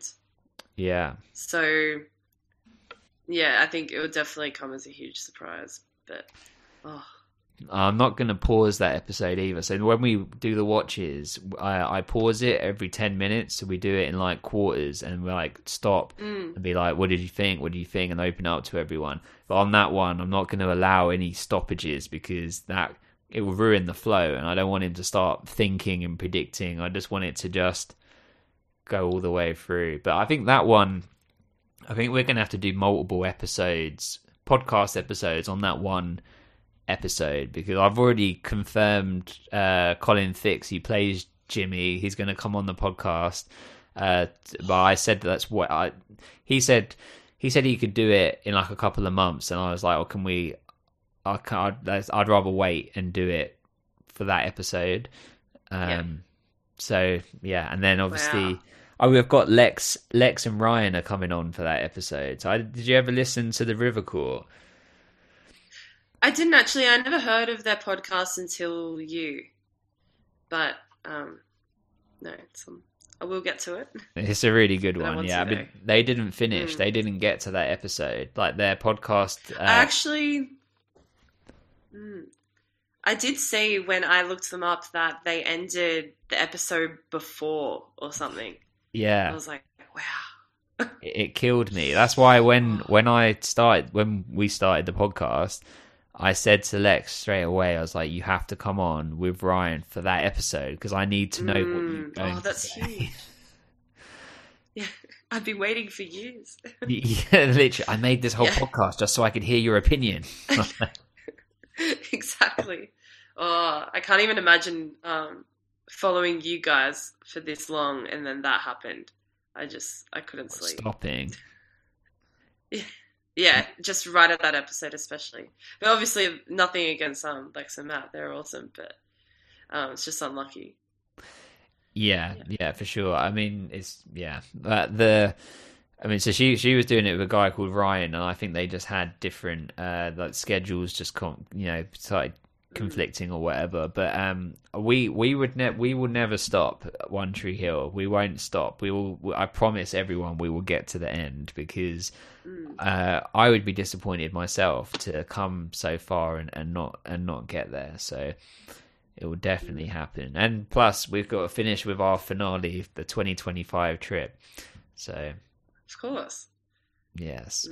Well, okay, so this is the most all over the place podcast episode of all time, but I love it. So let's just do this in a different way. Okay, we'll do it a little bit more rapid fire. I'll name the character, and then you tell me what you thought of them in this episode, and like some key moments that you liked or things you didn't like, and we'll go over it like that. So let's start with your girl Peyton. She was so supportive this episode. She was there for everyone. My favorite part was when Anna tells her that it was Felix that spray painted her locker, and immediately she doesn't take that personal to her, and she's concerned about Anna, and she goes, "Are you okay?" Yeah. Whereas I feel like a lot of people would just get angry and just be like, But, because she knows it's not about her, it was about Anna. And she even says that. She goes, he was writing it for you, but he didn't know it. But I loved that. Same. It was a really good moment. Really good. And showed her character to just be really true and like you said, caring. It's a great Peyton moment. Yeah, and she was even the same. She was there for Jake the whole time, and there wasn't even a question that she would be there for him.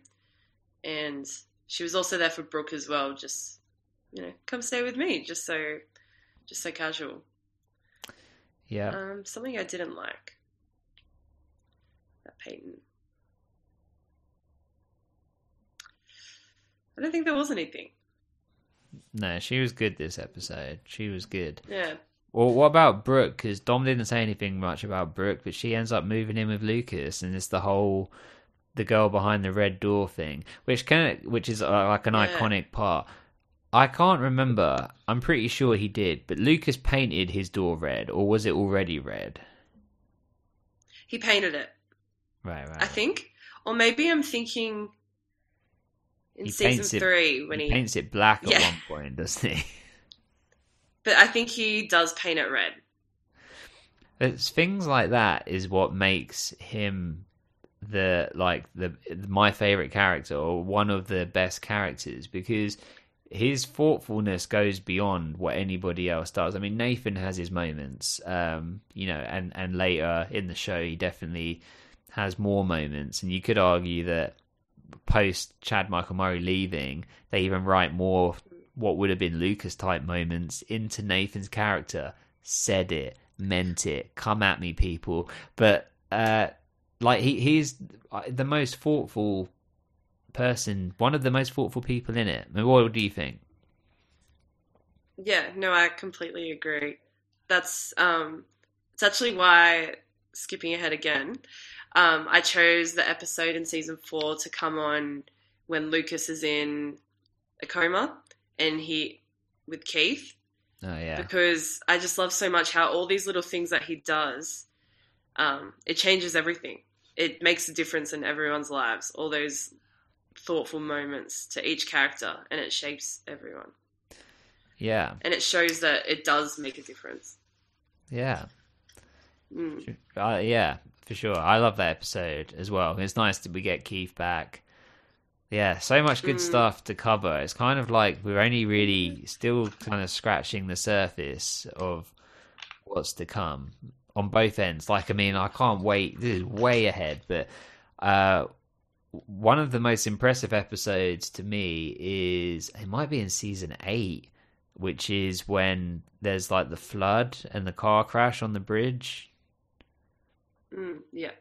Like the way that that's shot and everything is it's really good. And there's on the like DVD extras. Have you watched any of the behind the scenes stuff? I haven't actually. No. You should. There's good stuff on there. We watched some on our watch along when why did we missed a week for some reason. I can't remember why. But we watched some of the behind the scenes stuff for season 1. It was really fun to watch as like a group. But there's loads of behind the scenes. There's like a whole featurette of how they made that episode and like all of the special effects and everything. It was it was really good. I find that one really hard to watch, actually. I don't know why. I kind of dread when it comes on, but I think it's a really good episode. I think I just find it really painful, just being on the bridge and Brooke and Julian and everything. I just find it really upsetting to watch. It's very intense. But well, while we have this unique opportunity, because we're doing spoilers, what do you think Dom will think of Julian? I think you like him.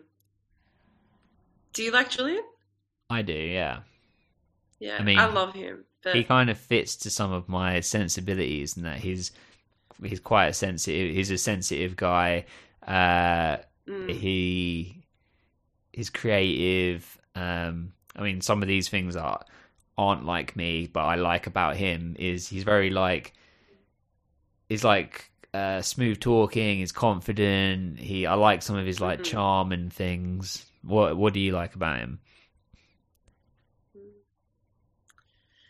Yeah, definitely all those things. And I love how he is with Brooke as well. That always stands out.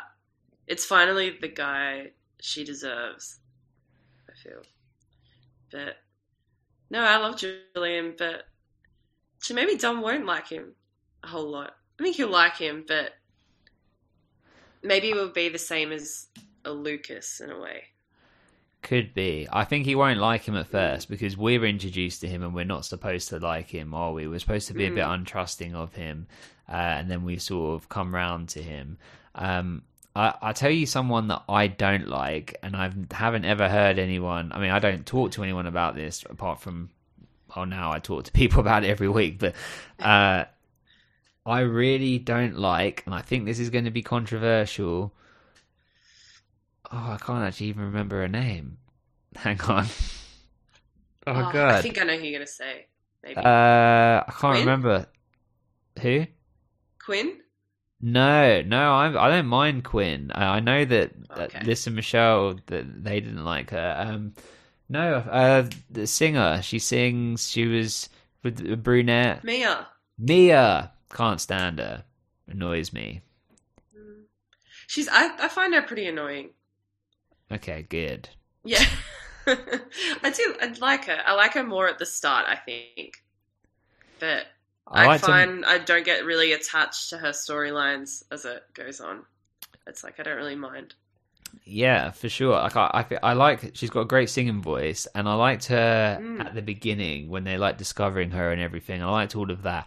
It's when she becomes really successful. I can't particularly remember the storyline, but she kind of just like ditches Chase and doesn't, and she breaks up with him in a text message or something, and she just refers to herself as a gypsy all the time. And I just sleep better in a tour bus than I do in a bed, and blah blah blah. I'm like, well, just go in the tour bus and drive off then. I'm done with you. And doesn't she come back and just expect to have Chase back, but he's with Alex by then? Yeah. I think I remember I don't like that. It feels like she just comes back and just wants everything to be good again, I think. Yeah. How did you feel about Alex? She's okay. I think she's a really great addition to the show. But I don't always like her, but it's good. Especially just throughout all of season 7, it's so frustrating with Julian. Because you just want Brooke and Julian just to be good. But yeah, that's a whole other story. What about Clay? I love Clay and Quinn. I really do. But I think people aren't really that fazed by them either. I don't like them. But I always, I agree. I think people are indifferent to them, but I like him more than her. Because I think he's got a richer kind of backstory. But I like her as well. But there are points where it's like, sometimes it's like she just has everything, kind of has the perfect life. Except she's got someone trying to shoot her or kill her and stuff, like his stalker or whatever. But she kind of... It happens. Yeah, as it does. In Tree Hill. Yeah.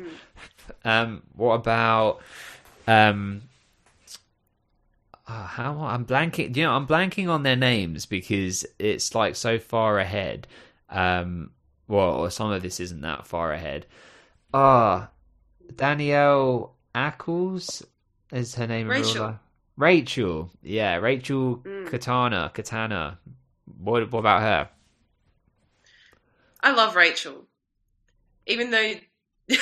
Your face. I feel like it.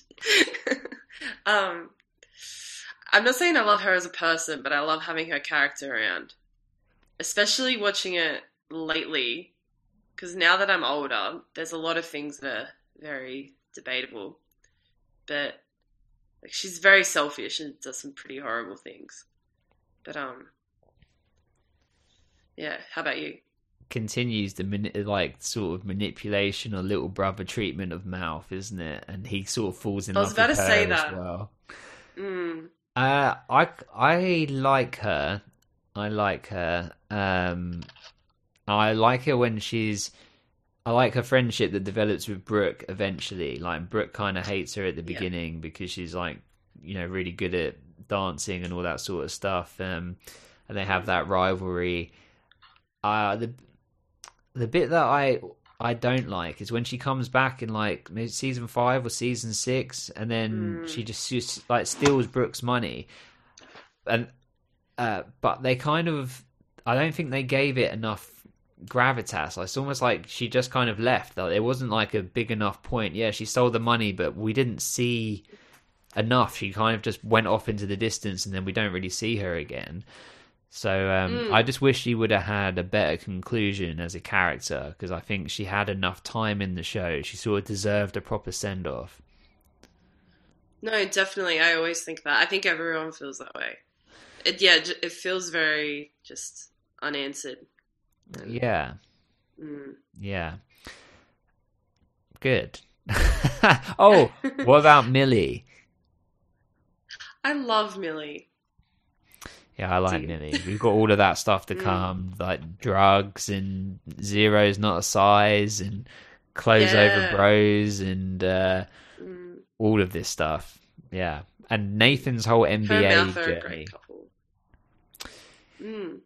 Yeah, I mean, I've got these posters of them right here from their. I don't know. Have you seen it on Instagram? Like their TV posters. So. Yeah, I see them every day. It's kind of just right there staring at me while I work and podcast. It's like, I can't talk about this for 2 years. Yeah, exactly. Yeah. Exactly. Well, okay, well let's wrap up this one or the other part. So what about Karen? Karen's really watering those plants in the cafe. She's really spraying those leaves. She has a lot going on. Yeah, I liked, because, obviously I guess Dom's not here, but she does love Keith at this stage, like she always has. And I do like how much she was trying to be there for him and trying to make things right. And Lucas tells her that he's not coming home as well, which you can tell hurts her a bit. Yeah. She doesn't completely understand. Kind of like she still knows that there's something missing. Well, and some of this is starting to set the pieces together for the finale of this season, which is I think is my favorite finale of all of the finales, which is where Dan's like burning in the dealership, and it plays that song. I think it's called Lavinia. Yeah. As soon as you mentioned yesterday, you said, "Oh, actually, I've got this." Well, yesterday to me listening, I've got this song that I'm gonna put in season 3. It's played in the season 2 finale. I was like, "Oh no!" I knew exactly what you're talking about. I was like, "Oh no!" And it's been stuck in my head all day. The guy just. Oh God! But that song, it's so perfect for that montage. Like, it kind of has, and the way that it kicks up like a key, just as like he realizes that the whiskey bottle has been tampered with or whatever, and it sort of just goes up a level, and it's all burning. It's like, and it's like the sort of who did it. It's the who shot Mr. Burns in The Simpsons kind of situation. Yeah. I love that. It's epic. Yeah, I love that finale. But something else as well. It's pretty crazy how so Deb and Keith sleeping together just really does set off a chain of events that affects just the whole show. And you don't really realize it at the time. It doesn't seem that big of a deal. And then just everything, even though season 2 it's not the best season, but I think it's really important. It's really important.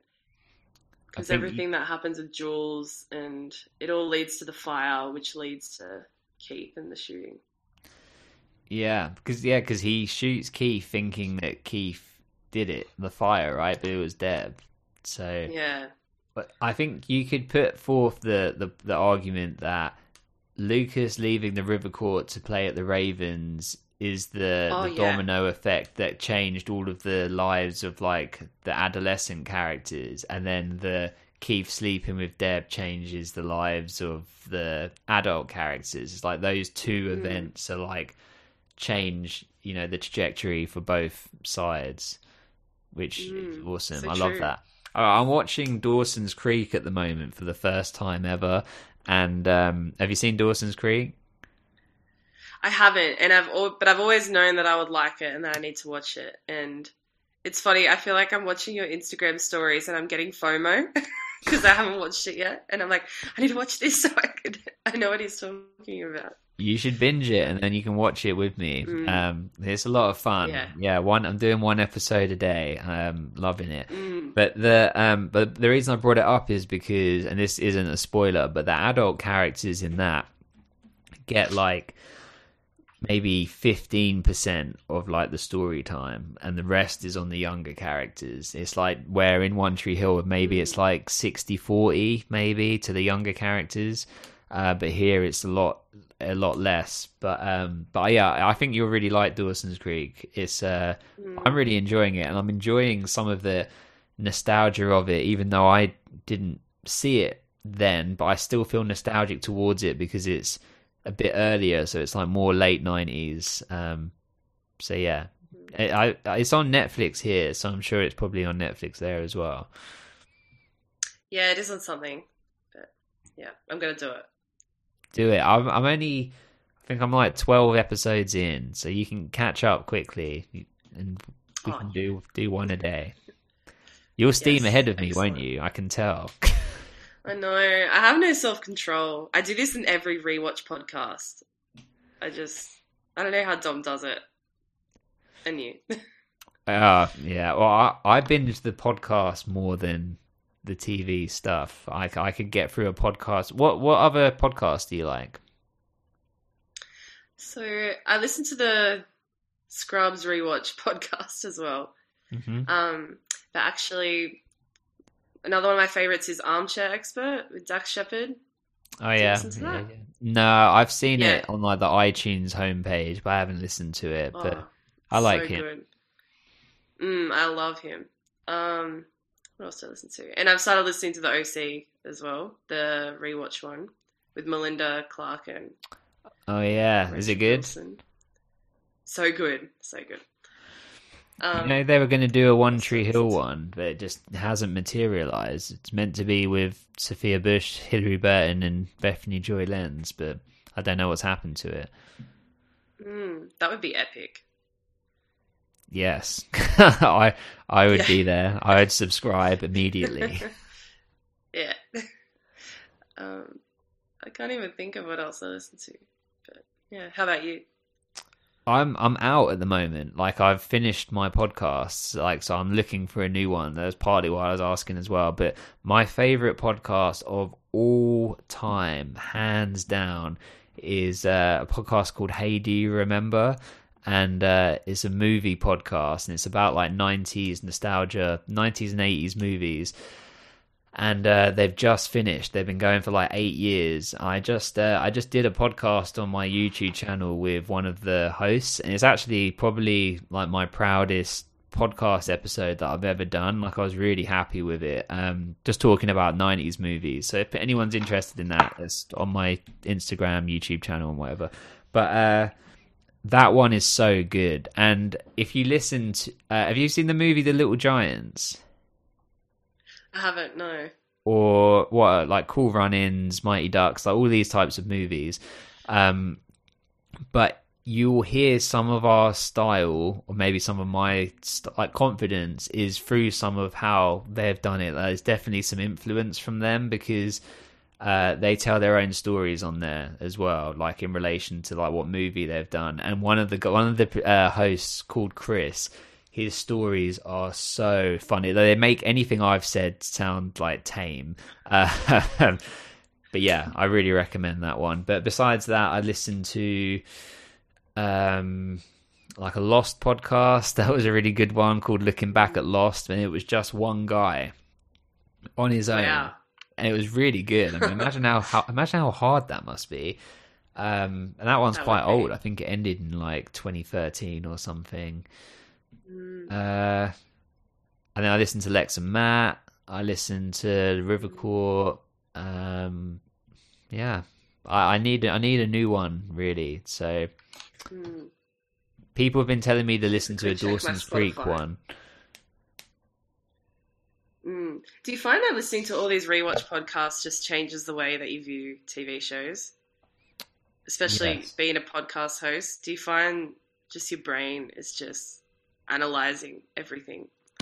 Because like, even I find that with Mania, I can't look at everything the same. Yeah, I think it changes your. I think it changes the way that you think about it sometimes. Like you think, like you're aware that this is a narrative that's being pushed, or they're foreshadowing this because they're seeding this in. I think you sort of think about it more analytically, but.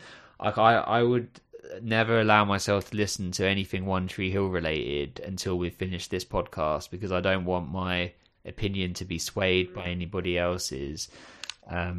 So yeah, I think I love it, but I think it definitely does change things. Yeah.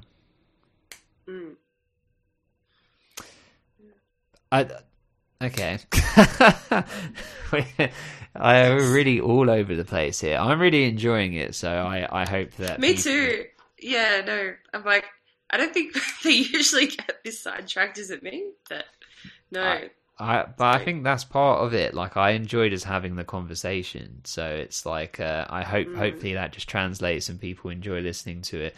But let's talk about some of the other key points. So Andy is pushing the Motorola Razr again. He's up in the screen, and he's gonna provide like legal counsel or lawyers or whatever for Jake. So that was like a nice moment.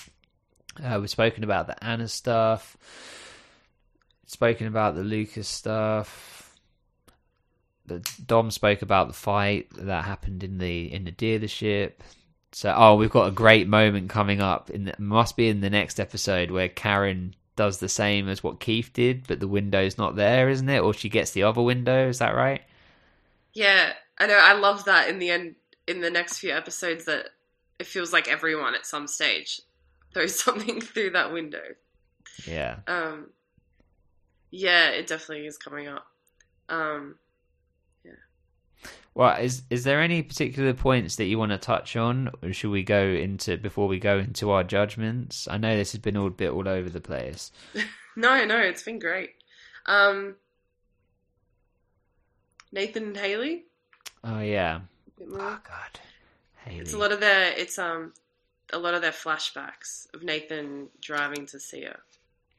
That's right, and like getting in the shower with her and stuff, and these are all like nice moments. But I've been getting hit hard by one particular listener on Instagram about me making comments about Haley. So I just need to make it clear. Like, I think that Haley is acting poorly in this season, but she is still one of my favorite characters, and potentially because she's one of my favorite characters and because we know her as like a great character, it makes us harder on her for acting this way, because we know that this is kind of out of left field really.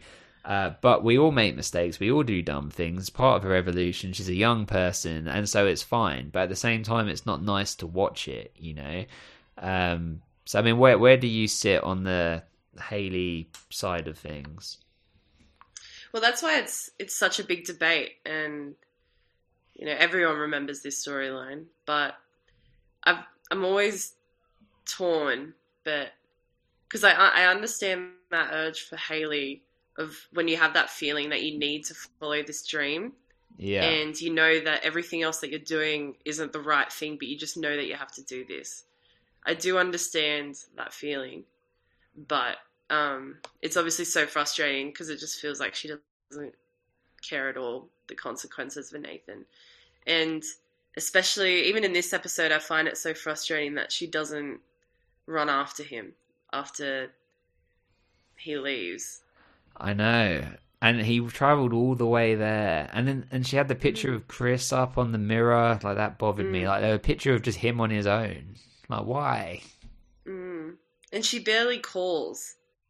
or anything. Like, I know, and then I think it's in a few episodes' time, she blames it on, oh, Nathan said he didn't want to talk to me, but no.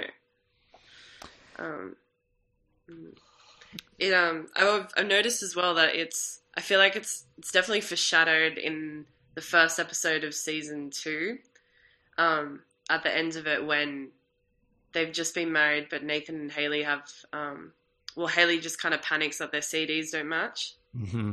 Yeah. And it kind of foreshadows the rest of the season. Like, she's the one that's just like, I can't do this. I'm not a wife. I'm not even a senior. And Nathan's the one that, tells her they're going to get through this. Yeah, that's a good point. Yeah, she has the doubts after, she didn't have the doubts at the beginning. Like, she was very strong-willed when they went to her parents and all of that. So, yeah.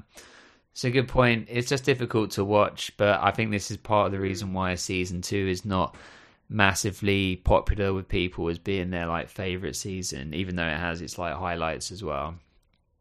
But yeah. It's very hard, especially because it goes on for a long time as well. And I guess that's what happens in TV shows, and it takes a long time for them to make amends as well. Yeah, for sure. We've got the whole Batman thing to come and all of that. Okay, well, should we go into Judgment Land? Yes, sure. Well, before we go there, if you enjoyed this episode of the podcast, and if you managed to listen through to this point without getting frustrated that we didn't talk about One Tree Hill the entire time, but perhaps we got you enthusiastic to listen to a potential lost podcast at some point, then please help us rate, review, subscribe. People can go to ravenshoops.net for our Patreon. Why, Sophie? Because basketballs go through hoops, but they also go through nets. ravenshoops.net. So, Sophie, who was your favourite performer of this episode? Sophia Bush. Solid. Because when I was watching it, I just felt like her character she did it all, like all the emotions. She was pretty sad and vulnerable at the beginning, and then she is really bitchy with Nikki, and she's angry, furious with Felix, and then she's happy at the end, and she just performs all of that so well. She's so good at every emotion. Yeah, she's great. She was really great in this episode. She was up there for me, but because she got my tears, she stole my tears from me. I'm gonna give it this week to Danielle Alonso, who plays Anna, particularly for that sort of final scene. I thought it was so good. It was really well underscored by the music as well. So yeah. Who about your favourite character? Peyton. That's a good choice. For the reasons I said earlier, just that she was just so supportive for everyone, for Brooke and Jake, and who else am I missing? Brooke? Jake? Anna. Yes. Yeah, that's why. Yeah. I agree. I agree with Peyton. I was going to choose her as well, for the same reasons. And it's so nice to see her like upbeat, and even though all this like horrible stuff's happening. So yeah, Peyton. Did you have a background performer, one line or less? I found it was really hard to choose one, but I always find it hard to see the background performers. I never notice them, but I just took note of the other staff members in the dealership when Keith and Dan get into that fight, and yeah. I had the subtitles on the screen, and I just see someone shouts, "Who is that guy?" I was like, sold, winner. Yeah, that's the guy. I like that. Mine was the poor girl that was the band geek that Brooks like band geek or move or something like that. Oh, I wrote this down. It was band geek staring. That's it. Poor girl. So mean. But poor yeah, girl. I thought it was a guy. But yeah. Well, poor person, let's say. Poor person. Did you have a favourite song? Yes, I really like, and I go out of my way to listen to the song at the end, What Are You Afraid Of by West Indian Girl. And that's so funny you say that, because I like that song so much. I actually looked it up and I wrote the name down, and that was it. Yeah, it's a great song. It's great. Yeah, music is a huge part of why I love One Tree Hill as well. I forgot to mention that. Do you find yourself, when you hear the songs, like if you're just like, you know, in the car or wherever, that it makes you think of the scenes that it's in One Tree Hill? Definitely. It just reminds me of the intensity of the scene usually. But it actually, listening to your podcast made me realize that I think I rate the episodes, or I define a good episode by the montage and the song. Because that's usually what I remember, what I enjoy the most. And then I hear you guys talk and it makes me realize, oh yeah, there's more to the episode than just the final few minutes. Those montages are so powerful though. My favourite one is I've said it loads of times, I think it's episode 8 of season 1, where it's the Don't Go With Your Dreams Untold by Pete Francis. Like, I love, that's like the moment I fell in love with the show, I think. So yeah. Did you have a favourite line? Favorite line. It's a bit cheesy, but I went with Lucas saying, I wasn't ready to let go of the girl behind the red door. Oh yeah, that's nice. Just because it's just so iconic, the red door. Yeah, that is a good line. And the whole stuff with like Karen saying to Brooke, you know, it's not going to be easy, I'm going to treat you this way, I'm going to treat you like you're a teen, and then her hugging her and just being like really happy to have the boundaries. I think that's a really nice moment. Yeah, it's really sweet. She says it's just like having a real mom. Yeah, just like having a real mom. I wrote a couple down. Close the Door, it's the one without Dyke painted on it. That was a good one. I had no idea I was a Grand Wizard's next door neighbor. That really cracked me up, because the way she's like quick fire, like saying it to him. But my favorite line was Dan's line to Keith. He went, "Checking the yellow pages under W for whore. Actually, she's not that bright. Better check under H." Yeah, I did like that. That whole moment so of him, brutal. like, he can't keep up the facade anymore. It's like, no, it's too good, and he just has to like lap up his like evilness. It's so good. Exactly. I actually, for some reason, this stood out. Nikki just saying to Brooke, "And my favorite travel agent." I liked that line. That's good. We barely even touched on that bitchiness. You and Don would have gone on about that for a while, I imagine. Well, yeah, we get the period out of the nose comment and stuff. Yeah. They're really good moments of like solidarity between Brooke and Peyton. Like they're like those classic, you know, moments. That's nice. I have a couple other notes in here. Did you notice Lucas wearing a hoodie that was like a Nike hoodie, and it was very Nathan-like? And I was thinking maybe Lucas is like just borrowing some of Nathan's clothes while he's living there. And then also his hair is growing back, and that makes me so happy because I prefer his hair a little bit longer. Okay, I don't know why, I just do. So me too. You're only human. Yeah. Yes. Okay. And last but not least, the precious rating. So, did you have a number without saying before we started this conversation? I did. And has it increased, decreased, or stayed the same during the conversation? Stayed the same. Okay. I also had a number. It also stayed the same. So after 3, we'll say it at the same time, and then we will see where we're at. Ready? Yeah. Okay. 1, 2, 3, 8. 7. Ooh. It's close. Give me your reasons for a 7. Why you think it's a 7 and not an 8. To me, it kind of feels like it's a bit of a filler episode in a way. Like, a lot of important things happen, but it's not one that usually stands out to me. And I don't find it very entertaining to watch. And then Felix is just painful to sit through. But it's just not one of my like favorite episodes.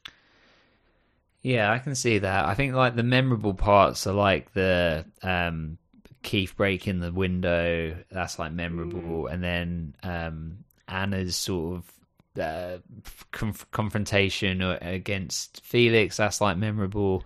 There's a couple, and I guess the behind the red door part. But I guess there are other parts in it that are a little bit, just I'm not going to say pedestrian, but just moving the things along without it being like the episode before, like the wedding. It's like a big one, and we've got to wait maybe. I can't remember I think this next episode is where Jake gets put into jail, I think. So, so I think we've got some big things to come. Yeah, huge. But no, I was having thoughts that I could go higher. So I know this isn't much of a fight, but I'm quite happy to go up to an 8. Well, I'm also happy to go down to a 7. So. Oh, okay. So you choose as the guest. What do you want? You want a 7 or an 8? 8. Okay, that works. I'm happy with it. Well, okay, so we're officially calling this one an 8. This has been a pleasure. I've really enjoyed this conversation, and it feels like even though we've only just met, I feel like I could talk to you for hours about all kinds of things, and I love that. I know. I feel the exact same way. I was so nervous about coming on, but no, it was so much fun. I loved it. Excellent. And I look forward to when we come on, when we do again in the next season and all of the seasons. And then hopefully you can come on to some of our watches. I know that they're at a difficult time with the time difference, because it's like 6 a.m. or something.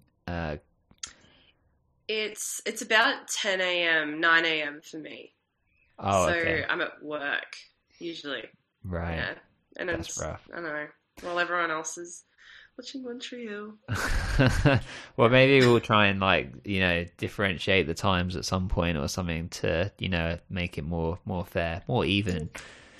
But, I would hope you would change your schedule around me and everyone else. So specifically me. Definitely, I'm all about that.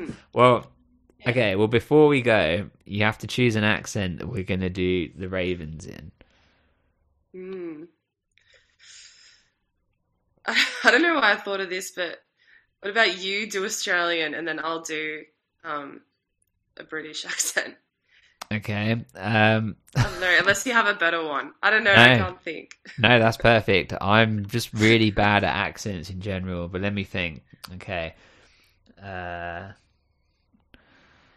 Australian, talk a little... It's going into Irish. Talk a little... Oh, hello, mate. Oh, yeah. Oh, Ravens. Oh, yeah. What? Can I hear yours? We just say Ravens, don't we? Ravens, yeah. Yeah, we just...